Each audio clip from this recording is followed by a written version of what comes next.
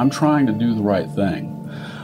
And if I thought I could get straight answers for him and his team by sending this off for analysis, I would. But I always kind of felt that she was involved. She was there.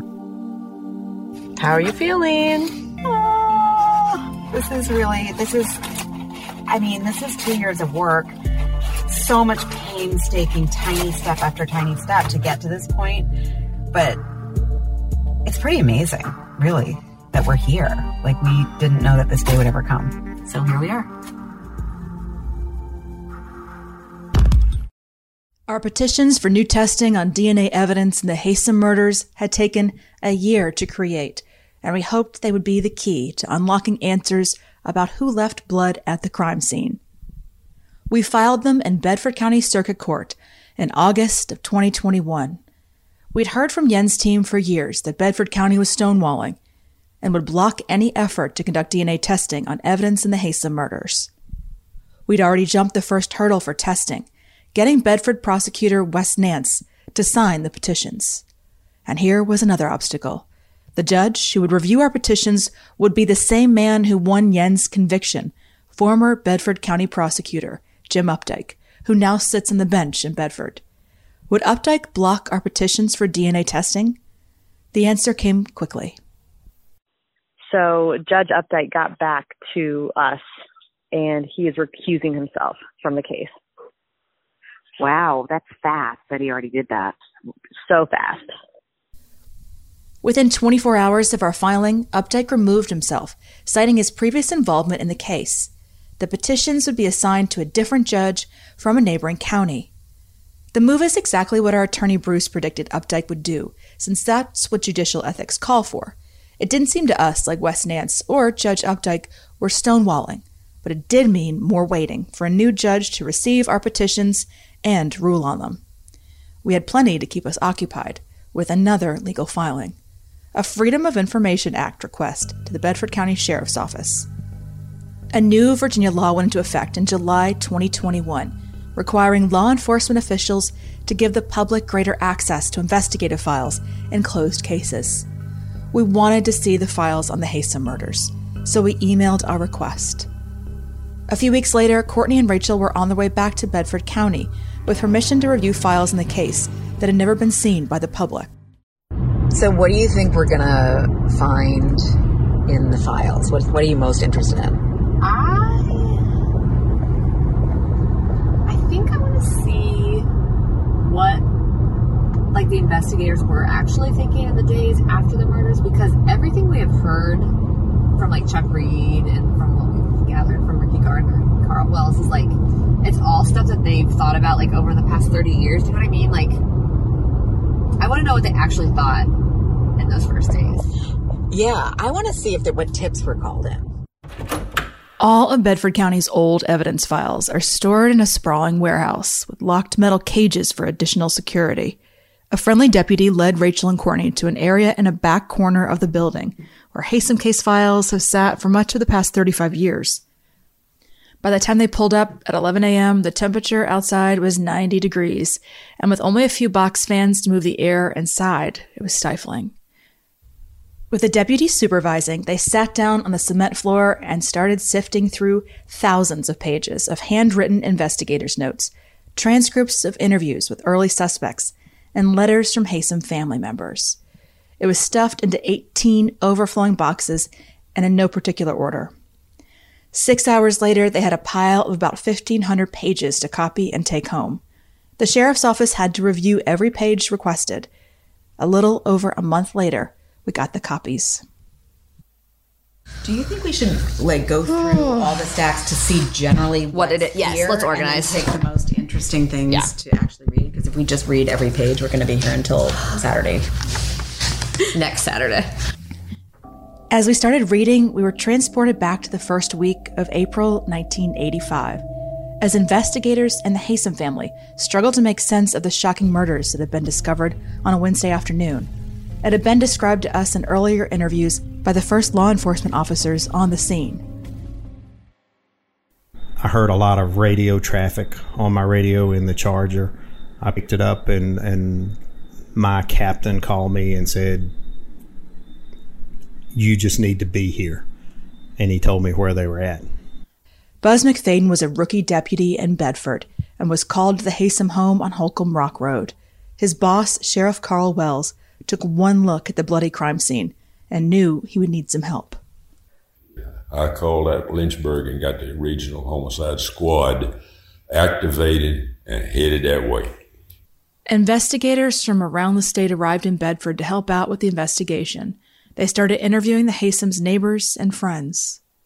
At that point, we had not a clue in this world who it would be. The transcripts of those interviews were in our piles of documents. We'd always wondered how investigators ultimately came to suspect Jens and Elizabeth in the case. Former Bedford Deputy Chuck Reed, who changed his mind about the case and now supports Jens, told us he'd suspected Elizabeth from the very beginning. I mean, I always kind of felt that she was involved. She was there.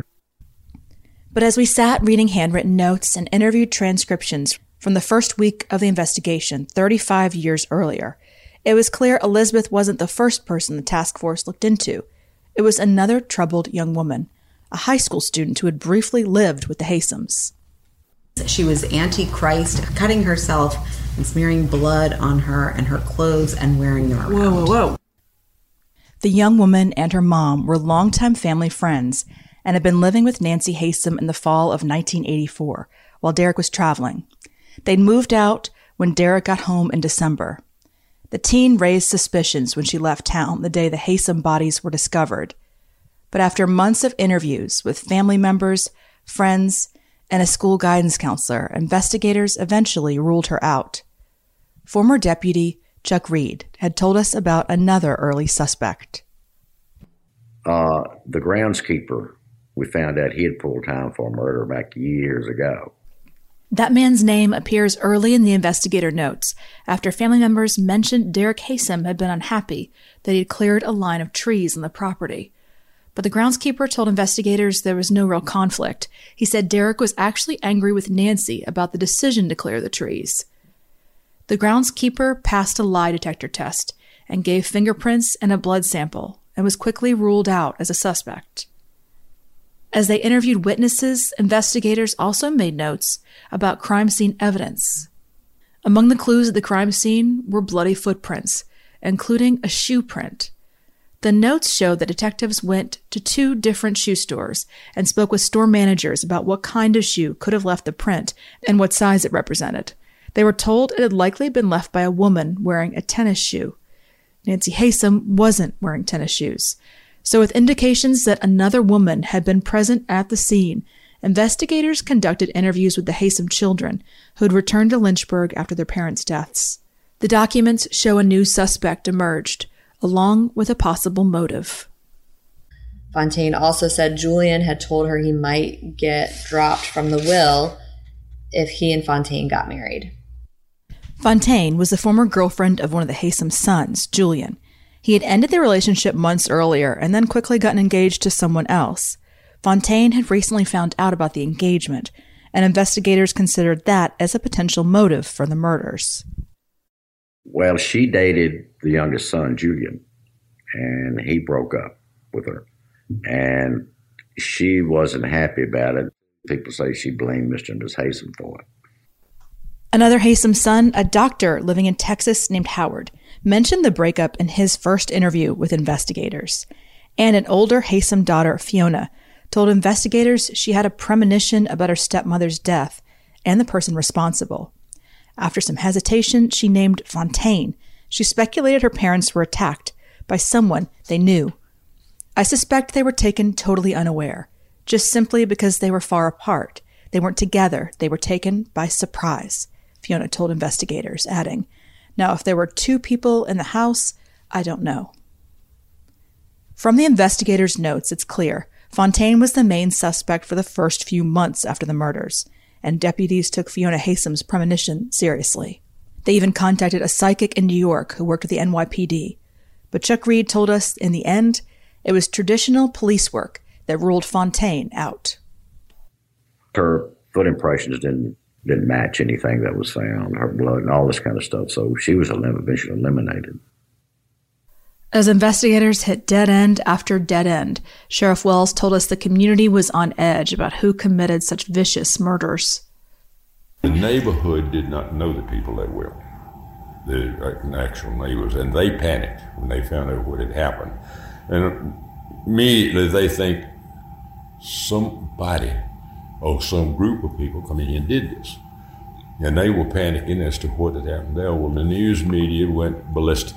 We read investigators' notes showing a flood of tips pouring in about strange cars in the neighborhood and unexplained injuries. So there was a woman who got treated for a cut on her finger at a physician's office. Yeah, around. So this is on 4-7. Okay, so they instructed medical and records? she had a Band-Aid. So they contacted her on the 7th because I think they had checked with doctor's offices and probably the emergency rooms to see if anyone had come in with knife wounds. The focus on the knife wounds and hand injuries made sense to us. One of Yen's own forensic experts had explained to us that whoever killed the Haysams in such a stabbing frenzy likely cut their own hands in the process. Almost every case I've worked on where somebody's been stabbing somebody else, these people aren't using appropriate knives for killing people. They use crappy knives. So they use kitchen knives without hilts, which means as soon as you strike bone, there's the likelihood that your hand's going to slide over the blade. The likelihood is somebody cut themselves. One of the big questions in the case is whether Jens cut himself during the murders and left his typo blood at the crime scene. At his trial, a witness testified that he'd seen Jens with a couple of Band-Aids on his fingers at the Haysams' funeral. In his London confession, Jens told investigators the scars on his fingers resulted from his attack at the Haysams, and Carl Wells told us he saw an obvious injury to Jens' hand in the days after the murders. So, then you got to start figuring, okay, wait a minute now, what has happened? Well, at the funeral, I noticed a Band-Aid somewhere. A Band-Aid? Mm-hmm. On Jens Oren? Mm-hmm. On his hand. So that started us asking questions. Pretty good sized Band-Aid wrapped around his finger. Definitely a cut. So that brought suspicion. Jens and his team have long disputed the claims that anyone actually saw him with an injured finger. Law enforcement officers who support him say none of the witnesses they interviewed as they reviewed the case recalled seeing it, and Jens told us he was lying about the scars on his hand during his confession. As we reviewed the investigative files, we couldn't find any documents supporting Sheriff Wells' claims that he or anyone else had seen fresh cuts on Jens' hand. In fact, the only time we see Jens' name in the early investigators' notes is when Elizabeth mentions him as her boyfriend and her alibi. Investigators first interviewed Elizabeth on April 8, 1985, 5 days after her parents' bodies were discovered. She met with them at a task force command center set up at an elementary school near the Haysams' home. I'll never forget when she walked in. I was walking down the hall and I met her when she came in. But the girl never, all the time I ever saw her, never showed any emotion whatsoever. Chuck Reed wasn't in the room for the first interview with Elizabeth, but the transcript in the file reveals a wide-ranging conversation that covers her childhood and what she claims was a loving relationship with her parents. They were tremendously supportive, she said. We, all of us, did awful things at various times, so they never laid a guilt trip. They always said they supported us completely. They were really quite incredible that way. Jens' name first appears in the police files when Elizabeth tells investigators she was in Washington, D.C. with him on the weekend her parents were murdered. A week after her first interview with police, investigators drove to Charlottesville to interview Elizabeth a second time at the University of Virginia. They appear to have checked her alibi because they asked why the rental car mileage was so high if she and Jens only drove from Charlottesville to Washington, D.C. and back. She told them they got lost on the drive to D.C. Investigators also ask about her shoe size and what kind of tennis shoes she owns. She says she wears a woman's size 8. They end the interview asking Elizabeth how they can get in touch with Jens, and she provides his class schedule. But if investigators made an effort to speak with him that day, there's no record in the files that we reviewed. In fact, as we read the documents, we didn't find evidence of investigators trying to contact Jens that whole summer of 1985. So they asked a few questions. They just didn't follow up. Well, they just didn't follow up. Elizabeth and Jens spent that summer taking classes in Charlottesville and traveling to Europe together. Meanwhile, Elizabeth's brother, Howard, was beginning to suspect that his younger sister may have had something to do with the crime. He told investigators he'd seen her compare her own foot to a bloody footprint at the crime scene and recalled her strange comments, including Dad's brains being splattered near the fireplace. In September, Jens and Elizabeth were starting the fall semester at UVA, and investigators asked Elizabeth for her fingerprints, footprints, and a blood sample. She provided them, and according to the interview transcript, she agreed to pass a message to Jens that investigators wanted to meet with him. In October, Jens drove to Bedford to meet with investigators for the first and only time. We didn't find the transcript of that conversation in the files, but it's part of his trial transcript, and Chuck Reed had described it to us. First time I met Jens is the first week in October, that Sunday, when he walked in our office. And at that point, were you thinking maybe he was a suspect or like a person of interest? Or? Well, he was a person of interest because that's my whole point. Back in September, when we went to Charlottesville and got her blood and footprints, that's when we told her, to get Jens to get in touch with us. So he did. I'd never seen him before in my life. And actually, through that whole 6 months investigation, you never heard much about Jens whatsoever, about him wanting anybody dead or anything like that. It was all about Elizabeth. It's kind of like he was back in the background somewhere. Now, of course, we knew they had a relationship going. Jens refused to give fingerprints, a blood sample, or foot impressions that day, but said he'd come back and do it after his midterms were over. That never happened, of course. Instead, the week after he drove to Bedford, Jens emptied his bank account, abandoned his full scholarship to UVA and his family, and fled the country. Elizabeth boarded a plane a few days later, and the young lovers reunited under the Arc de Triomphe in Paris. When they left the country, I'll admit, I said, well, they're guilty. They're both guilty of something. The question of what Elizabeth and Jens are each guilty of has lingered for the past 35 years. Since his 1990 trial, where he was convicted of double murder, Jens has very publicly maintained his innocence, claiming he knew nothing about the murders beforehand and placing all the blame on Elizabeth. Elizabeth pleaded guilty to being an accessory before the fact in the murders. She has remained steadfast that she goaded Jens into murdering her parents, but that she wasn't present at the crime scene. One of them is lying. Maybe they both are. Christine Kim was Elizabeth's roommate. She's the one who handwrote their alibi and told police Jens and Elizabeth had left town. She handed over a taunting note for investigators that Jens had left behind. I suggest that you continue your investigation as before, Jens wrote. Undoubtedly, you'll find whom you're looking for. As for me, I'm afraid you must remain, as Officer Reed put, only 99% sure of my innocence. Looking through the investigative files, we see that Bedford Deputy Ricky Gardner interviewed Christine Kim the day after Jens and Elizabeth fled. Gardner wrote, I think she knows more than she's telling. Christine came to Lynchburg with Jens and Elizabeth in the days after the murders, and the three of them spent significant time together. In his testimony during Elizabeth's sentencing, Howard Haysom noted it was odd that a sister chose to spend her time with Jens and Christine following the murders rather than her own siblings. It's that alibi, Christine wrote, that we keep coming back to. She was never called to testify and instead gave a sworn statement saying she couldn't remember if Jens had been present when she wrote it down with Elizabeth. So what exactly does the alibi show, and can it help determine who stayed in Washington, D.C.? The alibi claims Jens and Elizabeth checked into the Marriott Hotel in downtown D.C. on Friday evening. On Saturday, room service was ordered to their hotel room, and 5 long-distance calls were made from the room.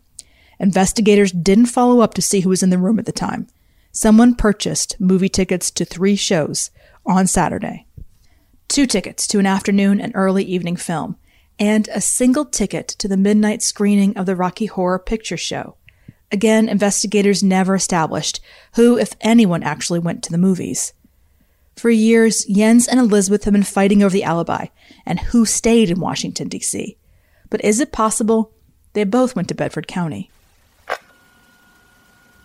Howard Haysom testified he believed Elizabeth was in the house at the time of the crime, and investigators have considered that two people committed the murders. Bloody footprints match Elizabeth's shoe size, and Jens' blood type O, was found at the scene. Then there's the matter of their fleeing the country and their subsequent confessions. I did it myself, I got off on it, Elizabeth told investigators in England, who chalked her confession up to sarcasm. Jens also confessed multiple times, but blamed someone else for committing what he called the atrocities, which seemed to be a reference to the cutting of the Haysoms' throats. In the weeks after the murders, Elizabeth wrote a note to Jens. I thought we did it so that I could be free, she wrote. Trying to figure out if Jens or Elizabeth stayed in D.C. is a fool's errand if neither of them did. Someone else could have bought the tickets and ordered room service while the couple was in Bedford County. Without a new eyewitness coming forward, we'll never know who stayed in Washington, D.C. that weekend. But our petitions for DNA testing could make it possible to prove who was in the Haysom house the night of the murders. We hoped testing pieces of evidence, including type O blood stains, the hair found in the sink, cigarette butts, and swabs taken from Derek and Nancy Haysom's bodies, would finally answer some pressing questions. Were there two unidentified men bleeding at the scene, or did all that blood actually come from Derek Haysom, as Wes Nance and others believe? Another possibility. Would new DNA testing reveal Jens was at the scene and prove he's been lying all this time? We'd filed our petitions for DNA testing in late August 2021, and the wait for a response from the court was excruciating. After hearing so quickly that Judge Updike had recused himself, it was another month before we heard from the next judge assigned to review our petitions. He wanted to know if there was a precedent for journalists to make a request for DNA testing. After doing some research, our attorney Bruce delivered some bad news. The right to petition for release of evidence is not something that the press has. And so that's where we are. Bruce explained that the Boston Globe had tried to conduct DNA testing in another Virginia case about 20 years ago, and the state Supreme Court had ruled against the paper's request. The court said journalists can request case files, but can't request forensic testing. We asked Bruce if anyone else could make the request.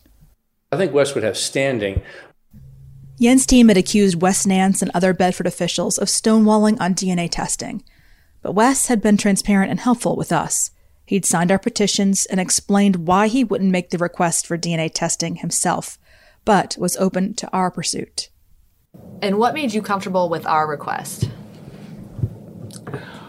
Well, because we were trying to find out these answers together. You know, to have someone to look and see whether my concerns are valid or not, I'm no expert. I have to become an expert when I have a DNA case or a case that involves DNA, but I've got to listen to other voices. If the voice in my head is the only one I'm listening to, I'm not a very good student. And so I have to listen to others, and y'all have brought up valid questions, valid reasoning to try to find answers, and I tried to listen to that. You know, at some point when it became a thought that it was only going to proceed further with a request from me,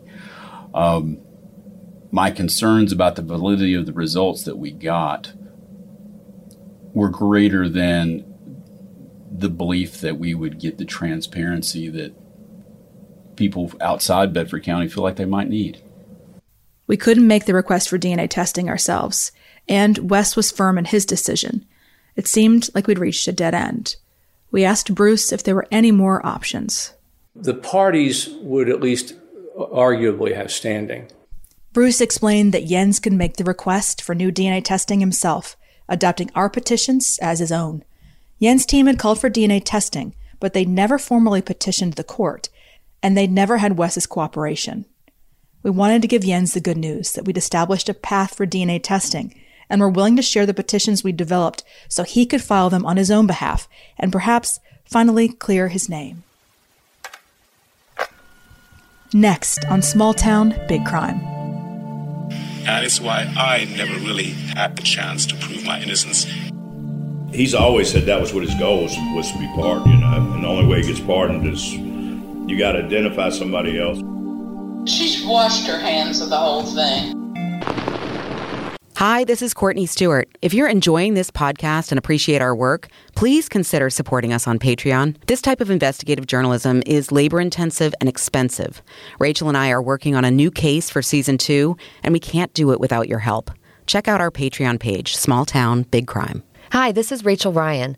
When Courtney and I first started our podcast, we found the perfect place to work and network, Common House in Charlottesville. Now people in cities across the country and even around the world can benefit from a Common House membership. With other locations in Richmond and Chattanooga, Tennessee, thousands of creative types, entrepreneurs, and other professionals like you are finding a social club that helps them make new connections, both personal and professional. Each location offers gorgeous, comfortable spaces for conversation, quiet spots for working, and tons of planned activities that spark conversation and networking. A Common House membership also comes with global benefits. You'll get access to dozens of clubs around the world, from San Francisco to London to Auckland to Singapore. Don't just take our word for it. Come check out Common House yourself. And if you spot us there, say hello.